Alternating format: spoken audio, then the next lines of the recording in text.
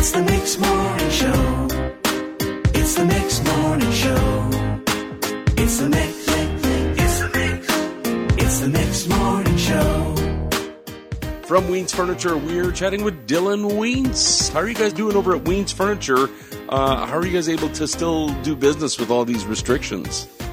Yeah, you know what, it's one of those things that we're doing the best we can with minimum capacity here in the store. You can't shop with someone from the same household. That is probably one of the more trickier situations we've been dealt with during this whole time. We've definitely seen a big drop in foot traffic, but we still are doing lots of stuff over the phone, lots of stuff over email. Text messages, that sort of thing, kind of just using every avenue available. So if someone, the washer dies, they need something right away, we do our best to facilitate a shopping experience that is as normal as possible given everything that's gone on right now. Yeah. Are you also finding, just like with the construction industry, that because people aren't spending money on travel, they're spending more money on renovating and changing your furniture? Are you finding that as well? People are using their travel money to buy furniture? Oh, yeah. This past year has just been crazy. I think one of those things is again, like you said, a lot of that expendable money that's out there has been put into home renovations. So, redoing kitchens or redoing living rooms, finally changing up that mattress you've had for 20 years. Things like that are definitely happening like crazy. But one of the biggest problems now is that we're running into such huge supply chain issues in all facets of our business that it's, if you really want something in particular, you almost have to give yourself, sometimes 6 months to get product if you really, really want a certain model, especially in appliances or furniture. It's just wild the amount of time and people are waiting for product now. So if you need something soon, you got to get right on it. Yeah, totally understandable. I mean, if there's a high demand, trying to get the product can be a little bit tricky.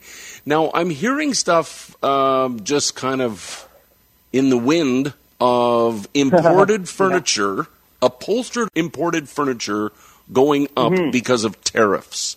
Can you shed some light on this? Absolutely. So this has been kind of in the works since beginning of the year, where we're starting to hear rumblings of a possible tariff situation. So what has happened is the Canadian government has did some research on if there's some dumping of furniture that was too low of price for the Canadian manufacturers to be competitive.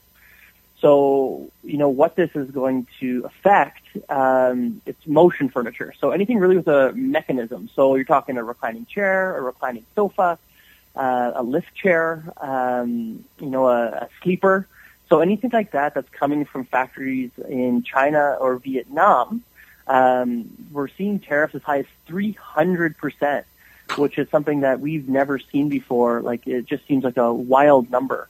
We were expecting maybe something 20-30% just to keep everybody competitive, because it was probably about time something like this happened. Like, one of the things that we did as a store is we really stepped back in the past 2 years and started to focus more on our domestic manufacturing. So that's why, we actually didn't have a whole lot of things that were affected by this issue. But, you're looking at a reclining sofa for $2,000 that now, if we try to bring that in again, you'd have to charge somebody $6,000 because of the tariffs that were levied against it. That is insane. But at least, I know, because I've shopped at Weens Furniture often. I've done many broadcasts from your location there on Main Street in Niverville. And I know one thing you've always pushed is Canadian product. And so really, this kind of helps that issue. Yeah, the only thing is it couldn't have come at a worse time, and I know it's going to sound kind of ridiculous, but because of what's going on, we're now seeing supply chain has been hit pretty hard.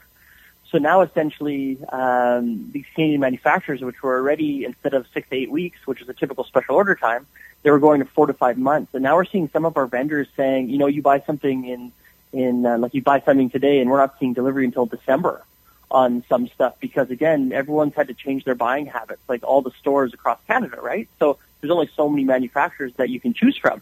everyone's looking at the same factory. It's kind of the perfect storm because you guys are busy because of the pandemic, and the manufacturers are busy because of this tariff.